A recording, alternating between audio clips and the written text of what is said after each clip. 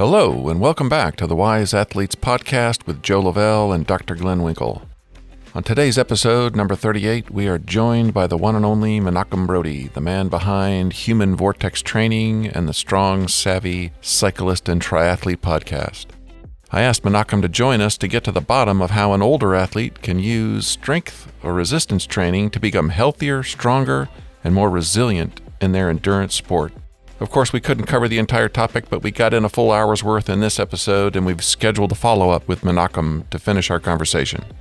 As you probably know, strength training for cyclists has long been a point of contention and of confusion. It used to be that cyclists thought weight training was stupid because lifting weights got you injured, made you tired, used up valuable training time, and added heavy muscles that you didn't need. More recently, strength training has become the next thing, especially for older athletes, but Menachem says the pendulum has swung too far. Listen in as we cover the whys and hows for older athletes using strength training to get stronger in general, get faster on the bike, reduce pain, improve posture, and become more resilient, all without getting injured or wrecking your endurance training plan. All right, let's talk to Menachem. Okay, everybody, welcome to the Wise Athletes Podcast, Menachem. Thanks for having me, guys. Welcome, Menachem. Glad to hear you. Welcome. And Glenn, how are you doing today? I'm doing fantastic. Excellent. Well, Glenn, I think you and me and our entire audience are going to be tickled to have the knowledge that Menachem is going to give us today. I have been following him for a long time. Menachem, as I have mentioned to you, and I'll just repeat, the focus of the Wise Athletes podcast is older athletes and how they can improve their athletic performance today and retain their athletic capability for a long time. I've taken to calling this athletic performance longevity, but everybody else sort of understands it as kind of an intersection between health span and athletic performance. And I am a big believer that strength training is at the heart of this question, and I am certain you're going to help us understand it better. Before we dive into that, from your perspective and knowledge base, it would be useful if you could share with our audience a bit about your background and your area of expertise. Well, depending on which part of my website you look at, it's either 15 years or it's almost a quarter century at this point. There's a bunch of stuff, you build it once and you leave it kind of thing.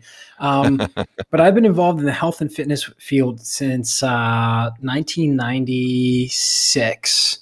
And when I say involved, I mean sneaking into the gym, learning things from the local trainers. I remember wearing a class of 96 shirt from my cousin's high school so that I would blend in. I mean, clearly, I'm this little kid in there, but I started writing training programs at a really young age, first for myself, then for my friends. Back in sophomore year of high school, I was already writing training plans for the group of 8 of us who would go to the gym. At the age of 15, I was already competitively powerlifting. Had a coach. It got started with a local liftoff at the community center. Nice. Did really well. Wound up, my coach I actually beat out 2 of my friends who are brothers very closely, who also happen to be really, really great cyclists. And long story short, just through my career, I really did not have any interest in getting into the clinical side of things, even though that's where I wound up working for a couple of years. I was trained as an ACSM health and performance instructor. Decided not to sit for the exam at the behest, or the suggestion, I should say, of one of my mentors, and got into strength and conditioning coaching. And that's where I've been playing for the last 17 years. 14 years have been focused on cyclists and triathletes in particular. Way back when, a number of coaches got their thumb or their finger in my chest, and you're destroying cyclists by having them lift heavy things and doing heavy. There are days now where I just wish I could walk around the corner and see them and just smile, say, "Hey, how you doing?" So the world has swung, but that being said, it swung too fast in the other direction. And that's where the pendulum in health and fitness goes. It never stops in the middle. It always goes pretty wildly from one to the other. And that's where, athletic performance longevity, as you call it here, is spot on, right? A lot of us have this mentality of strength training means more reps, more weight on the bar, heavier, harder exercises. If you're into social media like Instagram and Facebook, it is an absolute cluster of just, 20-something trainers who have the looks, both face and body, and they're just showing these incredible things. You're like, wow, that's got to be really good for cycling.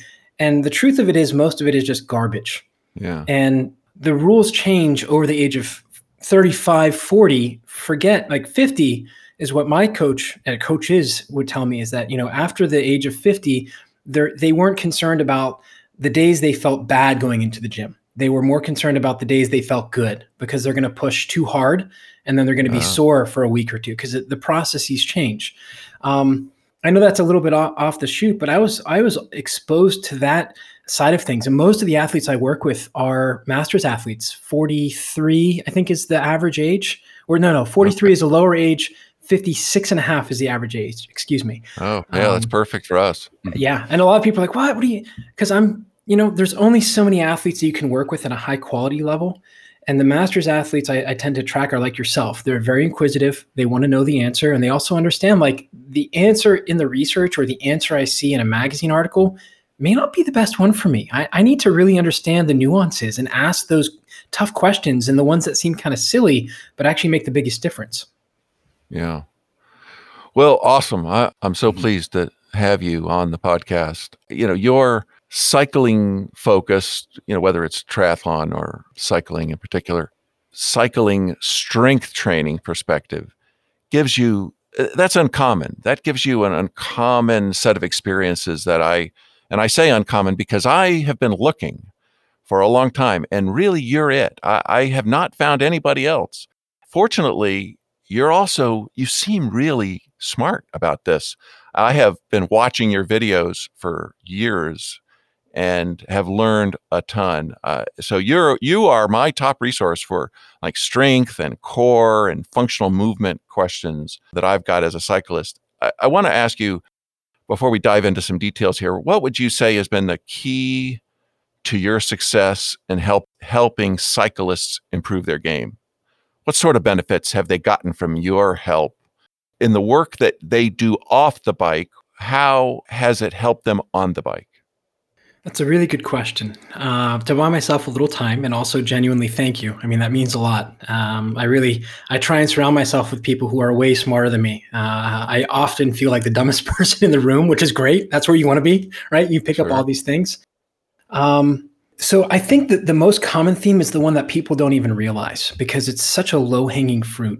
That we often forego it. Although I think you and Glenn and most of the listeners here on the Wise Athletes podcast will all go, yeah, of course I would recognize that. But once you actually have it, it doesn't register, because it seems normal. And that is, I've had a number of individuals come through some of my programs. So last year in Corona, we did a 60-day body weight movement program. And I had already had it in the process of building it. I was going to release in the fall. So we wound up doing beta. We did weekly live calls, video sessions for the whole time, which was great. It created community as well. But the worst for marketing, I just had a phone call with my business coach. So it's the worst for marketing because they felt better. They didn't have pain. Yeah. And this was something I literally, and this isn't a millennial thing, like literally, I literally have to pull teeth to say, do you realize that when we started, you had said that every single day of the week you got up and you had some type of pain. And now for the last 60 days, or not 60 days, 60 days minus about 10 to 14, for the last 48 days, you haven't had any pain. Do you realize that's a big win? And they go, oh, well, maybe. So that, right? And then I've had a couple people since then say, I need to go back on the program because I'm starting to feel my back or my neck again. And that's one of those things that when you do it right, there's nothing sexy about it. There absolutely is nothing sexy about doing strength training right for cyclists and triathletes. And that's where I've kind of found my niche is, if you look at the YouTube channel, it's grown relatively slowly. So there's another coach that I've met. He works out of Texas, great guy, knows his niche audience. He's growing at about 1,000 subscribers a month. And he's just started. I mean, he's just started. He's been doing it for 2.5 years. I've been doing it for about 4, and I'm growing at about 70 a month. And I'm super niche, giving very specific adaptations. And what happens is that a lot of us like to look at strength training in the general masses standpoint. And that's what this other trainer does. Fantastic. I mean, he gets it. I enjoy his videos. on the other side, I look at it and I'm thinking about the average cyclist watching this. I'm like, man, this is going to create a lot of work for me. And I don't want a lot of work. I want to avoid these kinds of things because when we're in our sport of cycling, we have highly repetitive movements. And that's the first place most people go for strength training is, I got to do lunges. I've got to do leg press. I've got to do posterior chain. These are all fantastic pieces, but they need to be done in coordination with a lot of other things, mostly upper body and rotary stability work. And rotary stability is just your ability to lock your rib cage and pelvis together to resist them twisting away from one another, which for most athletes that have been riding for 2 or 3 years over the riding age of 3, we have, when we climb or we get tired, the hips go one way, the shoulders go the other way. If we took away the bike with a Premiere Pro or some type of fancy software, and we just put the Chiquita banana hat on you, and it would look like you're dancing the Chiquita banana or the hulu, right? And we don't think about that as being a win. So to bring it back, the athletic performance longevity here, and part of being a better cyclist is understanding that in order to actually stay healthy longer, we need to do things that you're not getting on the bike and things that are going to counteract or train things that you're not getting on the bike. So overhead pressing, a landmine press, really, really important for athletes over the age of 35.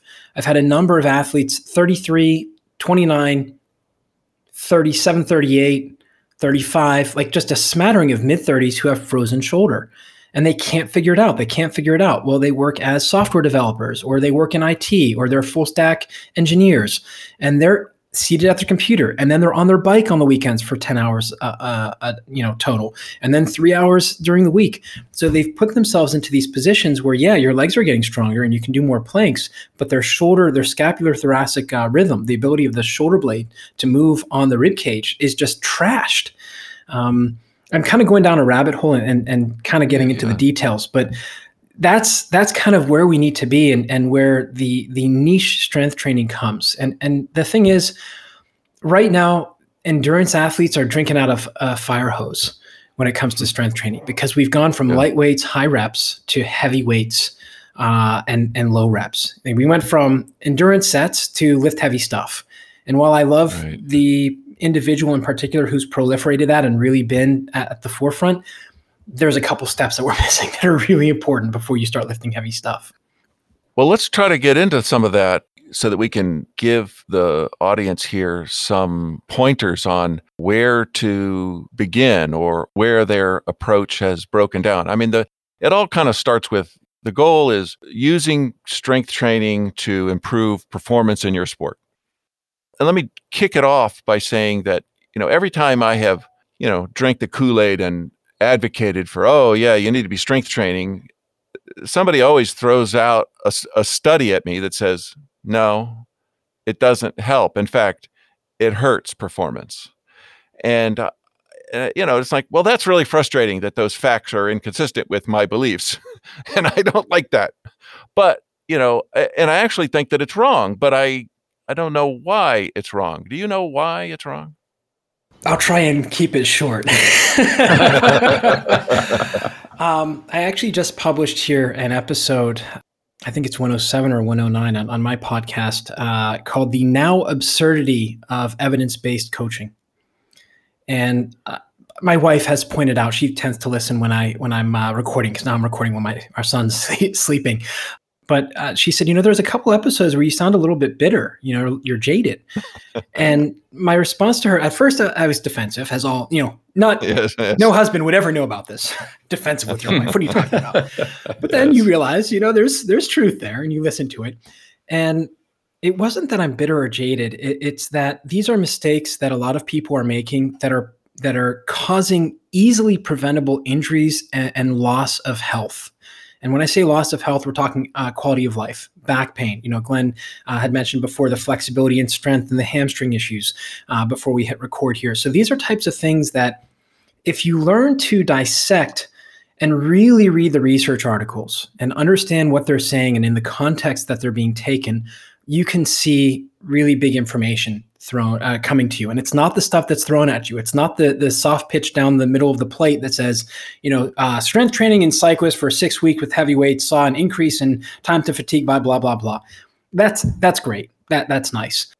Alan Lim also was on my podcast, and we talked about this. And essentially, he had a great line. It was something along the lines of evidence-based coaches are now using research as a black or white, I think was the essence. It's yes or no. It's binary. It's yes or no. And that's not how it works at all.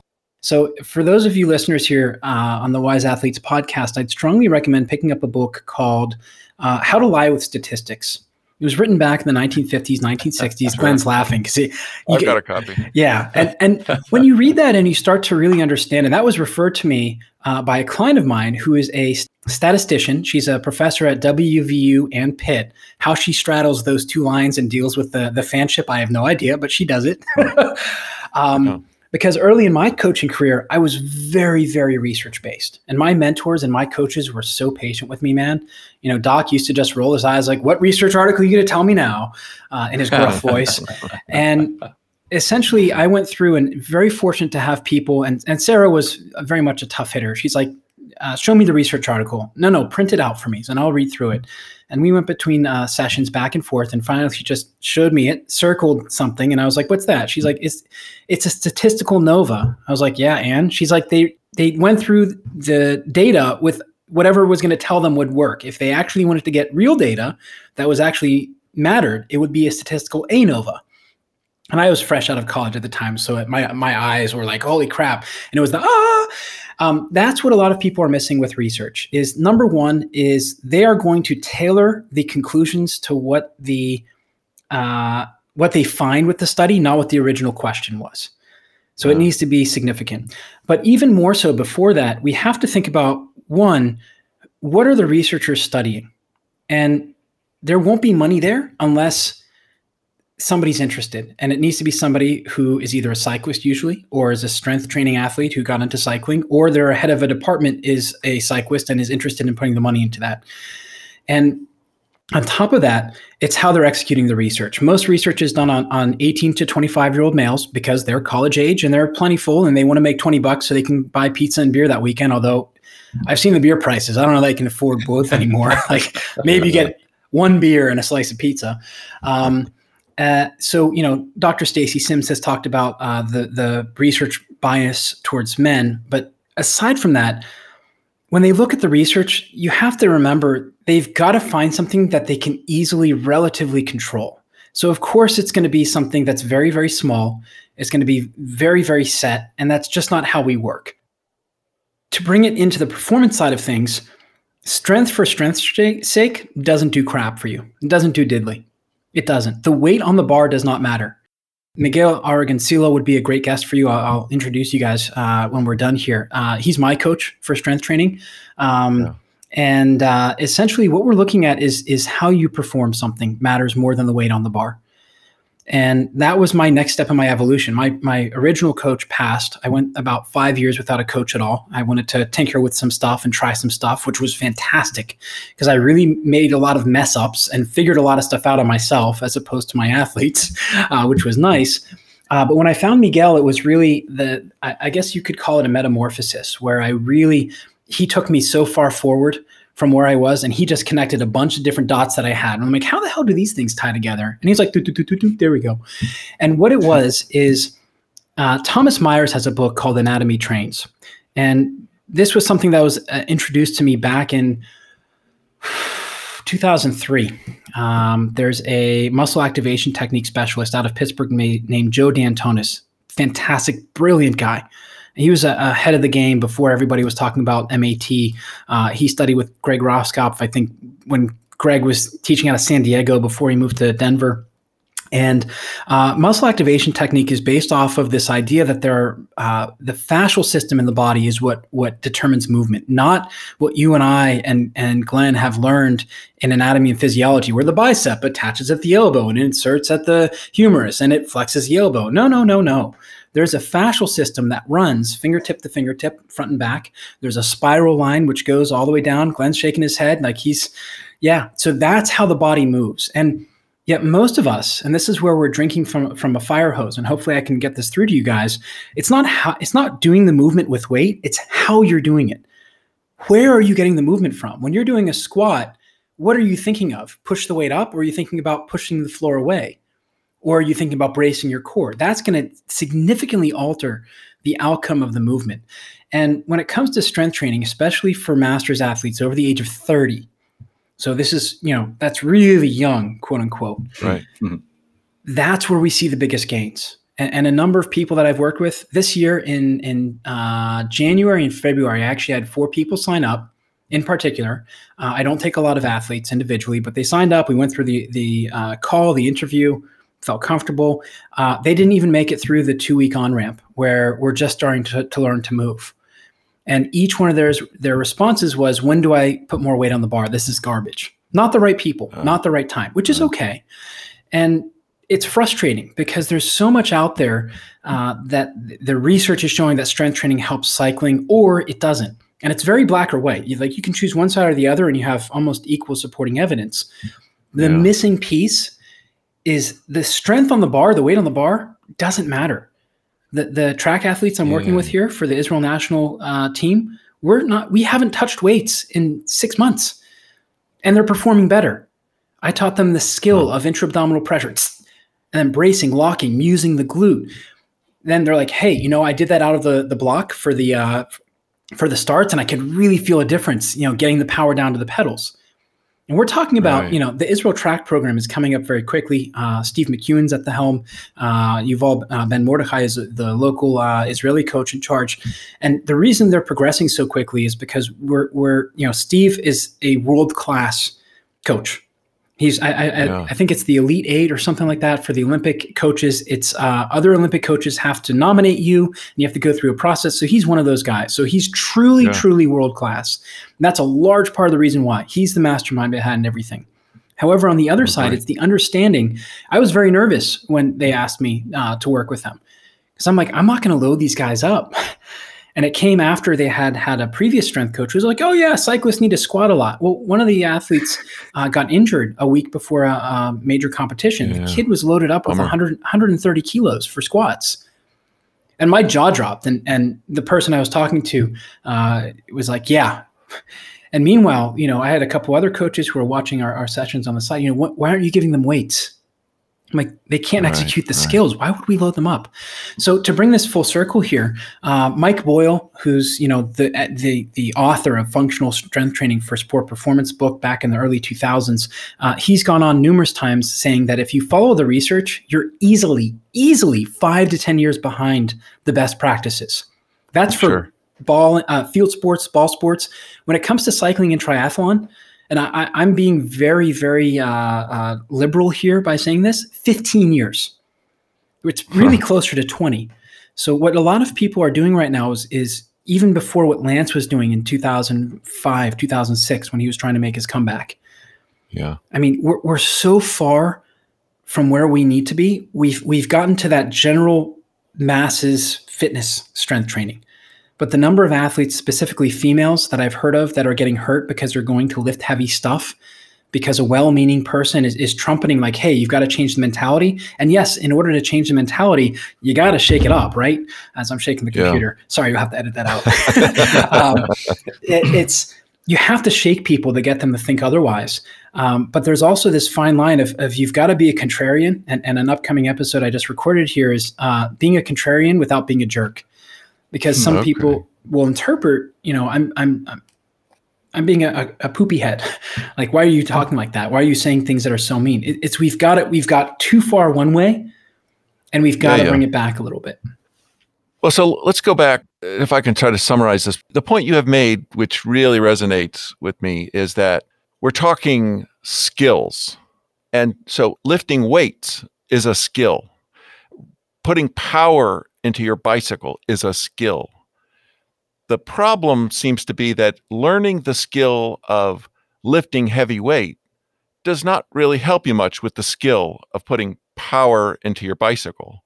So even if you maybe have stronger muscles, you don't know how to use those muscles to have more power on your bike. Close. Am I partially right? Close. Let me add one linchpin for that, and that is as adult athletes, as adults getting into sport, we have a very hard time of leaving our ego at the door. So we have a hard time of saying, I'm going to go in and I'm going to squat a 20 kilo barbell, 45 pound barbell for sets of 10 today, even though it's week number 6. Learning the skill of how to move properly for each of the, what I call the fundamental 5+1 movements, push, pull, squat, hinge, press, and rotary stability. Those skills are what are going to make you better on the bike. But it's almost completely useless, almost. You can get out of it without getting the skills on the bike of braking, cornering, handling, being able to select a gear, how to climb out of the saddle, how to climb in the saddle, how to sprint. These are things, when I coach my clubs, the Pit Cycling Club, Chic Velo, which was one of the first all-female clubs in Pittsburgh, White City Racing, any of the clubs that I've worked with, anytime that we had a skill session, all of a sudden, all the excuses came out. Oh, well, I can't make it. My kid has a project next Thursday after next, so I need to be there to be home early to make the coffee so my wife can make sure that he's getting up on time.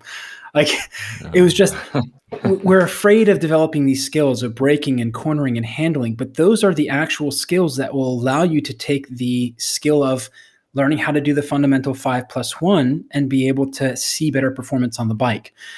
So in my book, The Strength Training for Cycling Performance, I put in specific on-bike intervals and mentioned about how bike handling, braking, cornering, and gear selection and how to climb out of the saddle are what's going to tie everything together. So you can go into the gym. Sure. Now the thing is you mentioned earlier about my movements and how clean they are at this point. So you see what you need to be doing and then realize it's not anywhere there. That's years of refinement. And compared to some of the athletes I'm working with who are many years my junior, but far superior as athletes, I look even bad, as far as my movements. I show them one thing and then I'm like, yeah, they're like, is that right? I'm like, yeah, that's better than I can do it. Okay. So it's one of those things that when you learn how to move well as a human being, forget as a cyclist, as a triathlete, when you learn how to squat properly and you begin to understand, well, if my feet aren't straight ahead, but my right foot is out a little bit, I feel way better. Like it's not perfectly parallel. It's not what the trainer said I have to be doing with my feet straight ahead or feet straight out or butt to grass. You start feeling what works for you and you refine that as opposed to the weight on the bar. Almost all of a sudden, things start to click on the bike. You get on the bike the next time, you're like, that actually felt a little bit better. I wonder what I did different. Oh, I must have slept well. And these are the micro gains that you'll have that so many athletes, just like we talked about at the beginning, that loss of pain or the absence of pain in their daily lives is such a normal thing to them. They're like, oh yeah, I guess you're right. I haven't had pain for a month. It's the same thing on the bike. And this is where, you might see power increases. You might see speed increases, but overall, it's the ease with which you're able to ride. And that's such a feel thing. And we've been so trained by science and research and power meters and Strava and measuring against others that it needs to be shown in data in order to be an advantage, that we've lost the ability to say, how do I feel today, and actually register where we are. So yes, you're right. It is not the skill of squatting, converting to the bike. But if you take the time to learn what it feels like to squat well, to hinge well, you just pick up this almost innate ability to say, I feel good on the bike today. Things are working well, or it's a little clunky with my pedal stroke. Okay. So there's a couple of things to try to drill in. The two things, and let me mention them here and then we can dive into them. One was this idea of the core, you didn't say strength, but the ability for your core to be stiff at the right moments is essentially a fundamental skill that can apply to lifting weights and to putting power on a bike. And so it may be that your ability to be stiff in your core is not something that you're training specifically when you're lifting weights, but it is something you have to develop just to be safe. Even maybe naturally you will instinctively try to do it, and then with some counsel, you'll be able to do it even better. But it's those same sorts of instincts that will help you on the bike, so that when you are pushing down hard on the pedal, the power goes out into the pedal rather than back up through your hip and into your back, and you're doing the dance, the Chiquita banana dance that you were describing before. So but anyway, that's a skill. There is some strength involved. I mean, you've got to have some endurance in those muscles, but it's also you don't want to hold those muscles tight for 2 hours. No, nobody can do that. You're just pulsing them to be tight enough at just the right moment, and then you're letting it go, and then you're tight again, and then you're letting it go, and now you can do that for a long time. But again, that's a skill. That's a coordination kind of a thing that you're working on. And then I think the other thing, which maybe hasn't come up as we've been recording, but did come up earlier, and it's the idea of, as you're lifting weights, it is making you stronger, making your muscles stronger, which makes you more resilient. So you can recover better in whatever you're doing, whether you're over time, you're recovering better from lifting weights, you're also recovering better from using the same muscles riding your bicycle. So now you can train harder. You're going to have less injury, so you're going to train more consistently. Yeah. Anyway, I think that those are the two things that I've extracted out of this conversation. Did I get those things right? Yeah, and you actually bring up 3 other points that we can, 5, but let's start with the first 3. And we can, I'm going to try and keep this. If you guys want to have me back for another one, if the listeners enjoy this, I love talking about this stuff all day. My wife thinks It's funny because I come out of these podcasts and I'm energized and bouncing around, and meanwhile, you can have a lazy Saturday morning. I'm like, let's have another cup of coffee. So core stiffness. And the first thing is we have to redefine what is core. So I want to ask you, Joe, when you say core, what specifically are you envisioning? Well, it's just whatever is holding I'm holding the handlebars with my hand and my foot is clipped into the pedal and I'm pushing down with the foot that's in the pedal. And what is keeping some of that energy from going back up the chain rather than down into the pedal? So everything in between, I guess. Spot on, man. That's exactly right. Love it. And that's what a lot of people miss, right? The buzzword for core is stomach, or the buzzword for stomach is core. But in fact, that is so short. And this is kind of where, I had my own back injury when I was 19. I was an idiot. I didn't listen to my coach who said, don't draw your belly button into your stomach when you're doing squats. But I read a research article. I'm not kidding. I read a research article. Doc was not there. He sent me my workout, and during my warm-up set with 135 on the bar, which was nothing for me at the time, tingling, and that was it. I'm pretty sure I saw Dr. McGill, who's become a mentor and a bit of a friend over the years, a decade and a half or so. And essentially, after one of his presentations, he had people come up, ask questions, and usually it's, I have such and such pain. And I just walked up to him, and he said, "Oh, disc herniation, end plate fracture, da da da da." And I must have gone white because he's like, "Oh, that wasn't your question." No, I actually had another question. Anyhow, what I learned way back then is that the muscles of the core, it's everything in the body, exactly what you described. But in order for most people to not drink out of the fire hose and instead of have, a nice ice cold stream coming out of a stronger water fountain, it's everything between the neck, the elbows, and knees. Because if we look at it as just the stomach, the muscles of the stomach don't have an agonist and antagonist. The muscles of the midriff, they're not there. They all work together to deflect forces around the spine. So you hit on another thing, which was absolutely brilliant here. And wherever you picked it up, it is fantastic. And that is the strength that we need for cycling is not a push one motion to overcome a force. It's this pulsing. And that's one of the reasons why I absolutely love the kettlebell for cyclists. And I've been pushing kettlebells since maybe 2007, 2008. I was a little bit later in those. I started with it just before CrossFit started to get popular. I happened upon it because of my back injury. Physical therapist knew about it, found one for me online. I think at the time it was like $85 for a 15-pound kettlebell, which nowadays they're $15. Corona prices, I think it was like 150. But that pulsing is really what we're looking for. And that's in the book. We're going through and revising it right now. It will be released in October 8th, I think is the date we have. But essentially, I talk about the different types of strength. And when I put that for the first book, even the first editor, who was a little bit younger in his editing career, was like, that's too much information. People are not, like, the book's already 400 pages. They're not going to connect with this. Like, you just got to make it the basic ones.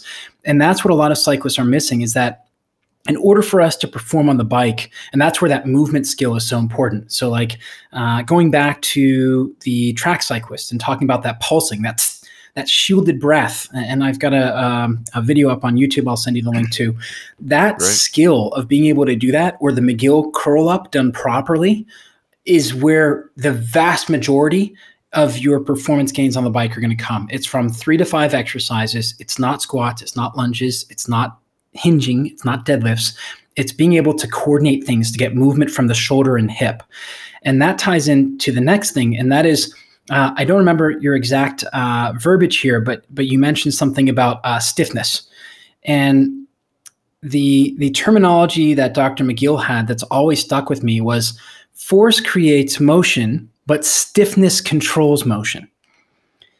Mm-hmm. And we need just enough stiffness in the right places to produce the pulse down. And that's what the best athletes in the world have done. And that's where a number of people are a little confused, because I work a lot with in-person basketball players, development professionals, international professionals are coming to me to help with back pain or to produce a little bit better power on the court.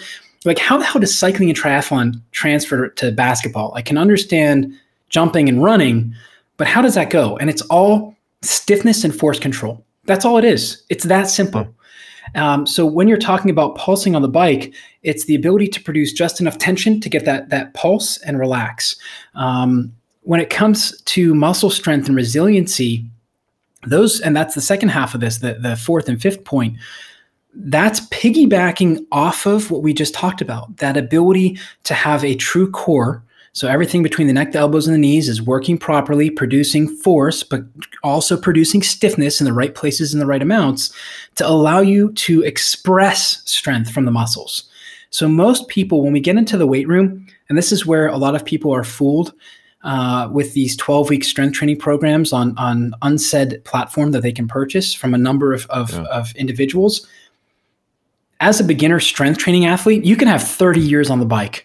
I know a couple guys, 30, 35 years on the bike, incredible cyclists. They are at the same training age in the weight room as the 14-year-old, 13-year-old basketball kids I get, because they've never done it before. Like, I've done some push-ups back in, I used to do the fitness class. And when they come to it with the right mentality, which surprisingly is most of them, at that point, they've messed up enough times to realize new mind, beginner mind, or what is the Zen quote? I forget what it is. Something mind, beginner mind, Zen mind, beginner mind. They come to it with the attitude of being completely new and a student. Those are the guys that come in and they crush it. But for most of us, I can literally do anything with you for the first 3 to 6 months, especially if you're between the ages of 20 and 35 and relatively healthy, and you're going to see improvements in your strength. It's beginner gains. It's a new training stimulus, just like when you get on the bike. You average 13 miles an hour for a couple weeks, then you go to 14, then you go to 15, but you get 3, 6, 9 months in, you're like, why am I not progressing? Oh, I must find a training plan. It's because you've usurped all of the free gains, essentially, the low-hanging fruit. So the muscular strength and the resiliency, we have to separate. So the muscular strength is coming from the ability to express those skills on the bike. And the resiliency comes from the many adaptations that happen to strength training. It's not just the muscle. The first one is anatomical adaptations. And I actually had somebody in my Facebook group ask, I know everything is in context, but masters 50 plus and after a good fall and winter strength training program, do you also recommend year-round strength maintenance program, even if racing? And this to me was a big aha moment, because who needs strength training year-round? Cyclists. Who really, really needs strength training year-round? Master cyclists over the age of 50. And this is where, before we went on to recording here, Joe, you had mentioned how to fit in strength training and the interference effect. And this is a common question I get, right? And Yes, we're learning so much. The interference with mTOR in particular, that's the one that we've identified. We know. Maybe we find out it's something different, just like we now know it's not lactate, it's the hydrogen ions that limit things. But the interference effect, when you're looking at an athlete who's 40 plus, and specifically females who are postmenopause or premenopause, in those years where the hormones are starting to do all the crazy stuff, the interference effect comes from our brains. And what I mean by that is we're overthinking it. Like the best thing you can do as an athlete in your 40s, especially premenopausal females, is to do regular strength training, because what that's going to do is begin to change the internal environment. We're going to start to change the hormonal production and stabilize things a little bit more in the body. You're going to increase the anabolic hormones when you're sleeping. The HGH is going to go up a little bit, but it doesn't come from these super intense strength training sessions. And this is where the lift heavy stuff has gotten carried way too far. Heavy is relative, but in order to get to heavy, and this is coming back to the muscle stronger question, we need the connective tissues to get better. And that's going to take 3 to 6 weeks of just learning the movements. And this is where we've got to check the ego at the door. So some of my master's athletes, I know I can barely squeak out 2 weeks, and it's really a negotiation. Some of the toughest negotiations I've ever done are with a couple of my master's athletes. They're like, please, just 2 weeks. Give me 6 workouts and just go with it. And you mean 2 weeks easy? Easy, just body weight, no resistance, no barbells, no nothing. And what that does is allow you to learn the skill of how your body's moving in space, as well as for us to load at such low rates that the connective tissue is starting to get prepared, the nervous system's starting to get prepared. And then I sneak in a second 2 week where I'm like, okay, we're going to ramp up the weights. But the connective tissues are white. They take a lot more time to adapt. The muscles are red. There's high blood flow, very viscous. You have a lot of nutrients. But coming back to the interference effect, how does this all tie in? It's that if we want to see resilience on the bike, we need regular dosing of strength training to change the internal environment to allow you to be able to see progress. So our brain gets in the way of saying, well, if I want to ride my bike better and I get so sore after strength training that I can't pedal for 3 days, it's interfering with my ability to ride my bike. And what that means, and Glenn's laughing because it sounds like either you've been through this or you know a couple people who have. And I love that you find this entertaining, because a lot of people are like, no, that's not me. And they get upset that I'm saying this. And really, this is for your best, in that if you do 3 days a week of 20 minutes of strength training where you're lifting something that's an RPE of 5, 6, or 7. So it's a medium plus. You're not going to failure. You're not super sore the next day. In fact, you're leaving the gym saying, yeah, I could do another round or two of each of the exercises. Perfect. We've got exactly what we need done. So how we fit it in and allowing you to see the muscles get stronger is really 2 to 3 days a week, spaced at least 24 to 36 hours apart, and we're not lifting to get sore. In fact, if you're more sore the second day after your strength training session than you were the day after, that's a huge, big red flag that you've done way too much, man. And like I said at the beginning with my mentors, they're not worried about the days they go into the gym and they feel bad. They're worried about the days they go in and feel good, because they're going to do something. They feel good. Yeah, they're going to kill it in the gym. Yeah. And so the interference effect, there's some science out there about it. And let's just put it this way. The track athletes I'm working with here will do strength training after their track session. Why? The bike is their main focus. But when it comes to, we have Worlds coming up here in Cairo, Egypt in a couple of weeks, I think 7 or 8 days as of this recording. So they're doing their programs, but it's mostly body weight. And in fact, I just told one of the athletes this morning, we were communicating. I was like, hey, congrats. You just did a really good race. How are you feeling? I'm very tired. Well, you know what? Let's cut down. Let's skip the strength training. So we're in 10 days before a peak event. And this is what a lot of people mess up. And I just had a master's athletes go and perform or do the Belgian waffle ride. And his cycling coach made the comment of common knowledge, in air quotes, is that you should stop strength training 3 to 4 weeks before your main event. And this is, that's an interference effect. I know I'm kind of taking those words and I'm twisting it, but this is where the research can get you to focus on this one thing. And if you miss the big picture, you're missing the forest for the trees. The interference effect is you're removing a training stimulus, which is helping you stay balanced and strong in order to get your best performances. So this athlete actually skipped their last 5 workouts They started moving things around, and I know in the gym, and a lot of it was pressure from the coach. And I just, at this point in my coaching career, I unless somebody's doing something that's really going to set them off the rails, I just let them make the mistakes. So we haven't done the post-event wrap-up yet. I'd like to give 7 to 10 days, but he could have produced another 7.5 watts over the course of the Belgian waffle ride. So anybody who's done that is going, 7.5 watts. That's like, holy crap. That's like 10 minutes. You can only lead a horse to water, right? And this is where there's all these different things, but when it comes to fitting in the strength training, it's the consistency that's going to get you there. So sometimes where I'm at in my life right now, young baby, teething, getting up at night, 1 heavy lift a week, an hour and 15, an hour, 20 minutes, depending on the gap that I have between my clients and the time that I have to take my son. And then at home, I have my kettlebells back here. I have my kettlebells back here. I got a 28. I'll pop off 2 sets of 20 deadlifts twice during the day, maybe some push-ups, maybe I'll do some overhead press, but that's it. It's a built into my day. And this is what Dan John has talked about with his kettlebell. The 10,000 kettlebell swing was, of course, taken by social media saying you have to do 10,000 swings in a row. Like, no, that's not how it works. Once again, the interference effect of social media telling you have to do it all at once. So let me tie it up with a bow and make it look nice now that we've done all the butchering out back. The idea of muscles getting stronger, becoming more resilient, is only going to happen when you're thinking about it of building the core stiffness, everything between the neck, elbows, and knees, to be able to produce the forces at the areas you need, mostly the shoulder and hip, not at the spine, to get the movement, and enough stiffness throughout the rest. That's only going to happen if you're able to work in 2 to 3 regular strength training sessions a week, year round. As a master's athlete, this is non-negotiable.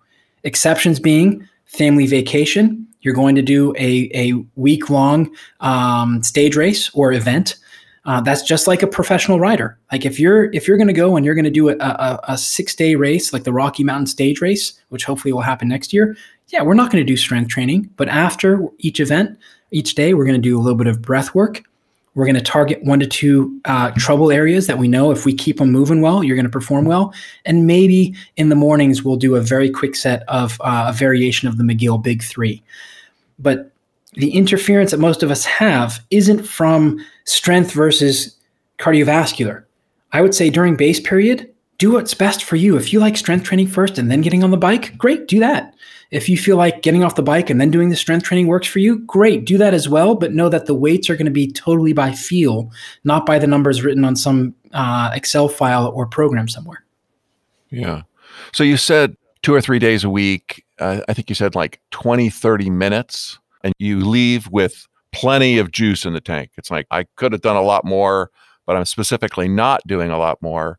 Just giving some stimulus, not maximum stimulus. I'm not looking to be a bodybuilder or a strength athlete. I'm just trying to make my body stronger and more resilient, and it's a long-term gain. I'm not going to be a lot better tomorrow, but if I keep doing this, I'm going to be stronger and more resilient over time. Exactly. All right. So a minimum effective dose kind of an idea. Exactly. And the RPE of 5, 6, or 7, especially over the age of 40, if you haven't been a strength training athlete before in the last 10 years, because a lot of guys lifted in college, but then they don't for 10 years. So 5, 6, or 7. So you want to leave with what's called reps in reserve. Usually you should have about 3 repetitions where it's just starting to get hard. Your technique is still good. You do another one, and then you're done with your set, and you say, I could do another 3 that feel heavy, but with great technique. That's your RPE of 7. Okay. And you never get to where you're losing your form just to get another rep. No. Asterisk.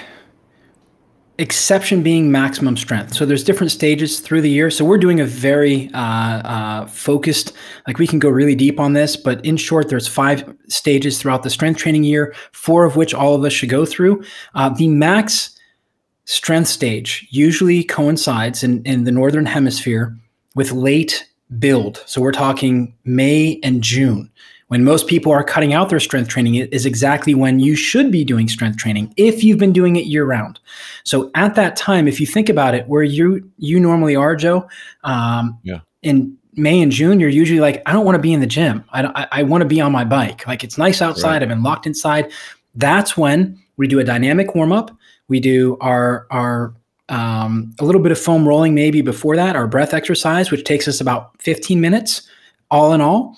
And then we get into 3 or 4 exercises, and we do heavy weights where it'd be an RPE of 8 or 9. You do 2 or 3 with proper rest. You're in and out of the gym in 30 minutes. That's 1 day a week.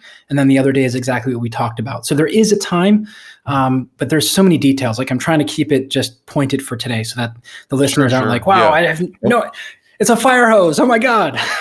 Yeah. And there's no doubt that if we could get on your schedule, we'd like to get you back on here. There's only so much we can cover here in this one session. I did want to ask you one more sort of follow up on that, and then let's touch on the question that Glenn had. You just mentioned lift heavy. All right. So that implies that that's different from lifting but not heavy. And earlier you had mentioned body weight exercises. And then there's all kinds of things that people find in the gym, and maybe they even like, yoga, or what I've done a lot of is body weight stuff. And so where does body weight or really lightweight fit into the scheme of things versus heavy weights? Absolutely fantastic question. I did a podcast episode on this, RTRX and bodyweight exercises, actual strength training. The real answer is always going to be it depends. So there's 3 primary mechanisms for muscular hypertrophy. There's mechanical overload, which is heavy weight. We have metabolic stress, and then we have time under tension.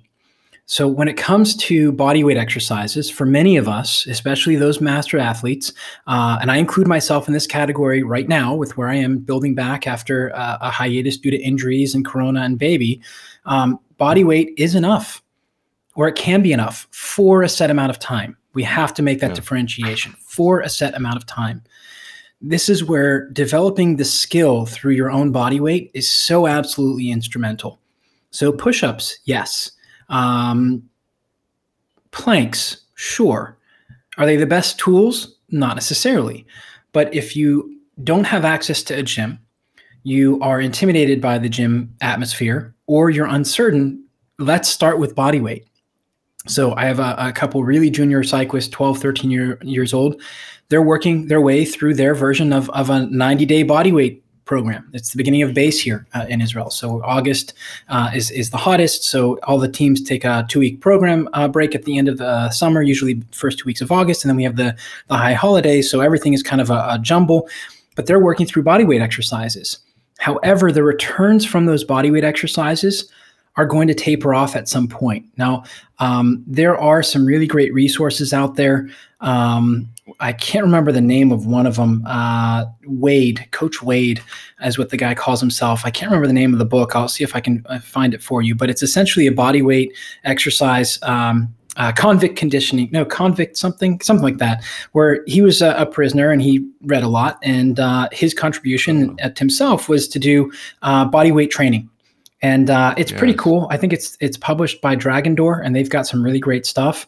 That'd be awesome. I've heard of this, by the way. And it's a guy, what he could do for himself in his cell, right? So he didn't have access to tools. Yep. Convict conditioning. It's right next to Roar in my Kindle here. Paul Wade is his name. So that's one approach, and that can certainly work.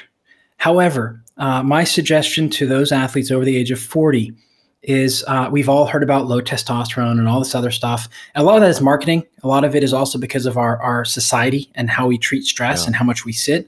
But over the age of 40, you do need external load. However, it doesn't have to be weights. It could be bands. TRX can also do it as well because you're leveraging your body. However, each tool is going to have its limitations. So if you were to ask me, like, would you recommend body weight year round? No. You've got to go through at least the first 3 stages of strength training every year. That's anatomical adaptations, so 3 to 6 weeks or 2 to 4 weeks if you've been more seasoned. Then you have hypertrophy. And no, if you're riding enough, and this is where a lot of cyclists go wrong, and this is where common knowledge right now is that you hit the gym hard for 12 weeks in the fall, and essentially your road bike or biking hours falls to next to nil, 4 hours a week, and maybe you're doing long rides on the weekend. Well, if you do that, hell yeah, you're going to have loss of fitness because you're not doing the thing that you're trying to make better. you're sacrificing bike ride time for gym time. And that's not, it may work for some, but a very short time. But hypertrophy should coincide with when most people are hitting the gym like that, but not to the extent. So 5, 6, and 7. And then we have max strength. So after max strength, we go through conversion to sport-specific strength, and that's where braking, handling, sprinting, the Joe Friel book, Faster After 50. I really should just ask Joe if he can sponsor me, because I give that out all the time. People are like, what should I do now? I'm like, here's Joe's book. It tells you exactly, this is the general principles, because those are the things that are actually going to help you build off of the strength training as opposed to having an interference. So Dr. Sims is known to say for females, they need to do postmenopausal women need to do heavy strength training and then do a high intensity interval training right after that. And what she's looking for is a very specific hormonal spike. And that's the internal environment we talked about before. Well, it's not just women that can gain from that, but cyclists who are dropping their bike completely. Finish your strength training. Don't go to where you're toasted. Finish, walk out knowing you could do a little bit more. Go home, get on the trainer, and knock out some of the intervals that Joe has in his book, or even the Time Crunched Cyclist by Chris Carmichael is also another great reference, because you need to have that intensity. And that's where I've dabbled my whole coaching career for cycling is, how do we get you to be a faster cyclist without spending 50 hours a week on a bike? So one of the first guys I coached wound up going pro, and when we wound up transitioning coaches, and both of us came to that conclusion at the same time that he needed someone else, his coach was impressed that he wasn't doing the high volume like most guys were. And if I remember correctly, the verbiage was somewhere along the lines of, oh, that's why you've gotten so fast so quickly. We've done intensity and we've done enough endurance, whereas most people are going out thinking they need these massive rides. That's a little bit off the point, but you do need the heavy weight. The TRX and the body weight do have their places, but don't rely on them forever. So I would go body weight and bands, body weight and a single kettlebell. So for most beginners, an 8 kilo and a 12 kilo or 16 pound and 30 pound or 25 pound kettlebell will be ample. That'll give you a good year and a half of strength training. That's why I put that year-round program in my book of bells and bands, and body weight and TRX is exactly that. Like, you can get 3 years of full training, go from body weight, TRX, bells and bands, and then dumbbells and traditional strength equipment. Well, awesome. Well, before Glenn comes through the screen here and chokes me, we don't really have much time, I'm afraid, but in whatever time you can afford to give us here, Glenn was talking about paying a price for not having stretched before his races, and all those now years. Now the penalty I pay. He has flexibility issues. Major. Glenn, why don't I just have you describe it and get closer to the microphone, buddy? I can't quite hear you. Yes, definitely. Gosh, for 40 years, I would never stretch at all. And I just race. And of course, that led to issues a long time. And now, of course, it's the opposite. I have to stretch or I can't race at all. But I'd love you to talk more about the fascia, because I'm thinking this is really one of the big issues I'm dealing with is the fascial issues. My Rolfer just says I'm super, super, super tight. But after he works with me, I'm really flexible afterwards. Big, big differences. So yeah, this is a really good topic. I think that the answer to this really is, Glenn, that it's not paying the price for not stretching. What's happening is, and this is why one of the reasons a lot of masters athletes over the age of 35 see a lot of overuse injuries occur around that 40 to 45 age group, is because you're essentially reaping the seeds that you sowed before. And what I mean by that is our poor posture. As you were asking your question, I was actually rolling up my towel because my back gets cranky after I sit for too long. So I've got to make sure I'm fixing my posture. And what happens is, it's not necessarily the fascia. And actually, we're going to do for you guys here that are listening, but I'm going to show to these guys with a dynamic disc model here. What happens over time is, instead of staying stiff, let's use this one, the tissues of the body are going to start to stretch. So I have here in front of me a dynamic disc designs model of the lumbar spine. I use this with the back pain patients that come to me. And essentially what happens is, over time, we create movement where there shouldn't be. And if you notice, guys, I'm wiggling the L5, S1. Not much is going on there. You can see it's not really moving.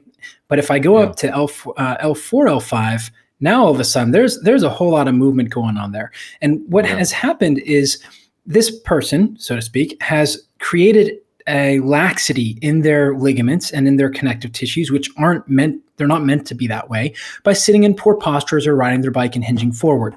And what that's done is create an instability in through the disc. So Glenn, you mentioned before hamstring issues. Believe it or not, hamstring tightness has no correlation to lower back pain. It's been studied. Dr. McGill is well published, I think over 300 in his lifetime, which is massive. A lot of other researchers have looked. However, in the preamble here, I think Joe mentioned you mentioned you've done some speed skating for quite some time. Is that correct? Oh, yeah. So that's a ton of abduction, moving away from the center line. And what we do know creates back pain is loss of range of motion and control through range of motion at the hip socket. So with a lot of the abduction, that puts you into anterior pelvic tilt. But what that does also is create these stretches over time that are going to change the tissues. So there's a lot more movement in through that shouldn't be there. So what you're feeling now, and this is very much a broad, I can't paint with a bigger brush. This is a brush the size of the Eiffel Tower, essentially, I'm going to paint with here. What's probably happening, and not having done an assessment with you, is over time, some of your tissues have stretched and other muscles have shut down to protect that joint. And in short, along with those physiological changes of the connective tissues, the ligaments, the tendons stretching, and the discs delaminating, on top of that, you also have a protective mechanism kicked on. A muscle has 3 jobs in the body. Number 1 is to protect a joint. Number 2 is to stabilize a joint while an adjacent joint moves. And number 3 is to move a joint. That last one is what all of us are thinking of. So when you're saying you can't race your bike or ride your bike without stretching before, to me, that says that we have a big opportunity for you, not through stretching, but through proper strength training. And this is where a lot of well-meaning people, we get on a conversation, we get into a call, and they say, well, I don't have time for strength training, but they're stretching for 45 minutes, 6 days a week. I can't give up my stretching. So when you go through and you do the passive stretching, there is definitely a time and a place. So masters athletes over the age of 45, I'm a very big proponent of stretching the chest a little bit before your ride and after your ride. It's called a corner stretch. I'll see if I have a video to share with you guys here for the links. But essentially it's opening up the pectoralis minor, opening up thoracic extension, and getting them into a better set position before they get on the bike, and especially after. The stretching in that area is followed by activation. So we just released for the Fast Labs pathway for foam rolling. We just released the video series, and the end of it is a piece that most of the people who watch are going to skip, and that's called a reach, roll, lift exercise. We spend all this time on the foam roller, all this time opening things up, and the missing key for most people is activating muscles and getting strength through range of motion there. So one of the things that we'll have to come back, and maybe we'll use Glenn as the human experiment here to help make him stronger and faster. Although I don't know if we can make you a whole lot faster already, man. The flexibility is important, but if you don't get strength and control through that range of motion, you're just creating more instability. And that's what we see with the spine model is after a certain point, now you're screwed. I mean, once you get to the point where this disc is moving here, you're almost pretty much guaranteed to have a disc herniation, which is just going to happen because now things are moving in a way. You see that red goo coming out. That's the disc. There's just nowhere else. There's nowhere else for it to go. There's so much movement, the muscles can't stabilize. So to bring it all together here, it's not so much a flexibility issue, although it could be with your history of speed skating. It may very well be a flexibility thing because your body's just adjusted to that position. We need to give you strength through range of motion and better control through that. And that probably won't solve your issue. But for many of the early back pain riders that come to me, we're talking 2-3 years, but no major events. Usually that's going to resolve their issue in 3 to 6 months of doing the exercises. For you, again, maybe we can do a video session, but there's a couple easy ways we can see how flexible you are. How are we on time here, Joe? Do we have another 2 minutes for me to kind of? Yes. Okay. So Glenn, I'm going to turn you into a human guinea pig here for a second. It won't hurt, I promise. And you listeners at home, as long as you're not driving, this is totally okay to do. If you're driving, find somewhere safe to pull over and then try it. Yes, even if you're on your bike. Let's check your flexibility. We're not going to look at your hamstrings. Okay. We're going to look at the fingers. So the simple one is we're going to take your hand, we're going to bring it back into a pistol-like position, and you're going to take your index finger and try and pull it back to your forearm. Joe, if you can rotate your hand so I can see it a little bit better. Oh my goodness. There you go, Glenn. Joe, let's see yours. Can you turn your hands, Joe, so I can see it, how close it is? There you go. So Joe's more flexible than you are, man. Yeah. I'm trying. Can you see me? Yeah, I can see. There you go. And Glenn, I can see you as well. Glenn and I are about the same. I think, Joe's way more flexible here. And all we're doing is we're fingertip to fingertip with our index finger, and we're extended back with our wrist, and we're just trying to pull that index finger back towards the top of our forearm. That's how we know how flexible you are. That's going to tell us how much turgor there is essentially in through the body. And Joe's really flexible, man, unless you broke that finger a bunch of times. He's ambidextrous. Goodness gracious. I guess that's my one good part. We can also do it. Some people will tell you, no, that's not a good test. You have to do it with a thumb. It's still the same other way, Joe. So if you put the hand so as if you're holding a pizza pie, there you go. Yeah, Joe's, and now we see Glenn's even less flexible. I'm in the middle, and Joe once again is kicking our butts. So that's how we know how much turgor there is in the body. Just like, do you guys remember the guys back in college or high school that you'd sit there and they're sitting there with their leg? They're sitting there balancing their leg, and you're like, "Can you please stop that?" Those are the guys who are the natural sprinters. They're not going to be very flexible. So just to close this with a little parable, Dr. McGill in one of his presentations talked about this high jumper, a guy that shows up in the halftime shows for the NBA and does these really outrageous dunks. Well, he had a very slight injury. I don't remember exactly what it was, but someone gave him some really bad advice. And that was, if you want to avoid back pain later, you need to stretch your hamstrings. Well, this guy went and stretched his hamstrings and wound up with major issues. So he wound up at Stu's doorstep before Stu is well known, or as known as he is. And Stu did a full assessment. He didn't just shoot off the cuff, and essentially said, "Stop stretching your hamstrings. You're taking away your gift and your protective mechanism. Those muscles are no longer springy as they need to be for you and your system. Sure, stretching hamstrings may be good for someone who's much more flexible and has a reason to, but you're just creating pain." And this is where a lot of cyclists are as well. And I want to bring back up, and we'll close here with that Chiquita banana, picture, because that's really what a lot of us look like as we're climbing, or as we're riding in a hard effort. You see the shoulders go to one side and the hips go to the other, and they twist. Back in the Giro d'Italia, back in 2018, in one of the spring races, that Nibali won in Italy. I can't remember the name of it. I'm a horrible cycling coach, forgetting the name of it. There was an attack with 5 kilometers left that Nibali went. He wound up winning the race. And many of you are yelling at the microphone or the whatever you're listening to. "It's this race, you idiot." Of course, I forget. But he went on attack with one of the Israel Cycling Academy riders. And I was very tuned into that. I had been working with the team a little bit on the administrative side. And I immediately, Nibali and the Israel Cycling Academy rider and one other rider win the break. And within 10 seconds of them showing the motorcycle shot from the back, I said, "Vincenzo's going to drop them both." And I was like, our rider's just blown to pieces. I can't remember who it was. And that's exactly what happened. Nibali sat up, looked at both, went to the back, watched both of them, and then just dropped them both. And the announcers are like, "How can he do that? He's going to lower his chances." I was like, no, that was totally the right call. The ICA rider, you watch it. If you look for it, you can find it. The video online, it's evident. It's so evident he's got nothing left. He's bobbing and weaving side to side. The hips are going one way, the shoulders are going the other. And that flexibility that you're creating by stretching after, if you're going to stretch anything, stretch your quadriceps, and that's it. And then do some side planks with the top foot forward and leave everything alone and fire the glutes up maybe. But that flexibility that a lot of riders are doing, where this dogma of doing these long sessions of static stretching after a ride, number one, you're stretching the things that have already been stretched. So Glenn, my question to you would be, after your rides, are you then spending a lot of time stretching your hamstrings with the foot in front of you or up on a fence? Sometimes, if I can't, I have to drive home. So it's individual. For most people, I would suggest try stretching the quadriceps first. Try that one time and see how that goes.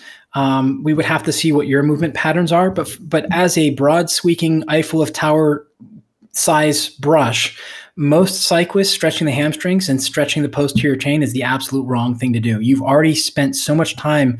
Think about a Laffy Taffy out on your dashboard in mid-July in Austin, Texas. And now you've taken that and you've grabbed it with one hand and you've wrapped it around, and now you're riding your bike in that C-curved position, and you just finished. And now essentially at the end of the ride, instead of trying to get the Laffy Taffy to go back to the way it was, which is impossible, you're now trying to stretch it even more the same way. So you're just you're feeding forward into that loop. Yeah. All right. Well, Glenn has some stuff to think about and look forward to for our next session with Menachem. Sounds great. Menachem, thank you very much, sir. We are definitely going to get you back here, but just so people can find you, we're going to put stuff in the show notes, and you've been promising to send us stuff. I appreciate that. But go ahead and tell us, like your website, your podcast name, just maybe social media, any place you think people should look to find you. Yeah, I think for the most part it would be humanvortextraining.com. I know that's a mouthful. I'll send you the link as well. But across all social media, it's HV Training, Human Vortex Training, HV Training, all one word. YouTube, we have a bunch of different content, as you mentioned before, that you've seen, Joe, which shows you the cycling-specific adaptations. And then we do have two things that are coming out that I'm really excited about. Number one is the second edition of my book, Strength Training for Cycling Performance, which will be available on October 8th. That's the date right now. It might move a little bit, but October. And then there's also the Strength Training for Cyclists certification course where I do a full deep dive. Like we go through everything. We go through intake, how to assess yourself. Now, one of the things with that is this is for the curious athlete and coach. And Joe, I'll send you a copy here for you guys. But really what it is, there's no black and white answer. And the great coaches that have come through that course really understand that. And the emails I get from them are like, wow, I'm so impressed. You're not saying, if you see this in the assessment, do this, this, and this, because that's such a big mistake. Like I said with Glenn, I'm painting with broad strokes, but we may do an on-camera assessment next time, a little bit of movements, and I may go, wow, I was wrong. I was so wrong. Glenn, you need to stretch the crap out of your hamstrings. Take that with a grain of salt. But those are the two resources that I'm really excited about. And the course is going to open here. It opens in the fall. I think somewhere around October we'll do, or early November. But tons of great resources. There's a ton of free stuff. The Strong Savvy Cyclist and Triathlete podcast as well. Blog post over on HV Training. And again, Facebook, Instagram. Although I'm not really on Instagram. I just don't have the patience for it. You know, it's such a small... Give me 15 seconds. Yeah, that's all right. Right. All right. Well, that was great. I appreciate that, guys. And you all have a great day. All right. Very good. Thank you so much for listening in to my discussion with Menachem Brodie about how to use strength training to get better at endurance sports. And thanks to Menachem for taking some time to share his expertise. You can find more information about Menachem and how to reach him in the show notes. And if you head over to wiseathletes.com, you can send us a question to address on the podcast, see all of our episodes, subscribe to our podcast, and you can sign up for our newsletter. If you're on social media and enjoyed this episode, please post about it. That'd be a great help. Thanks again.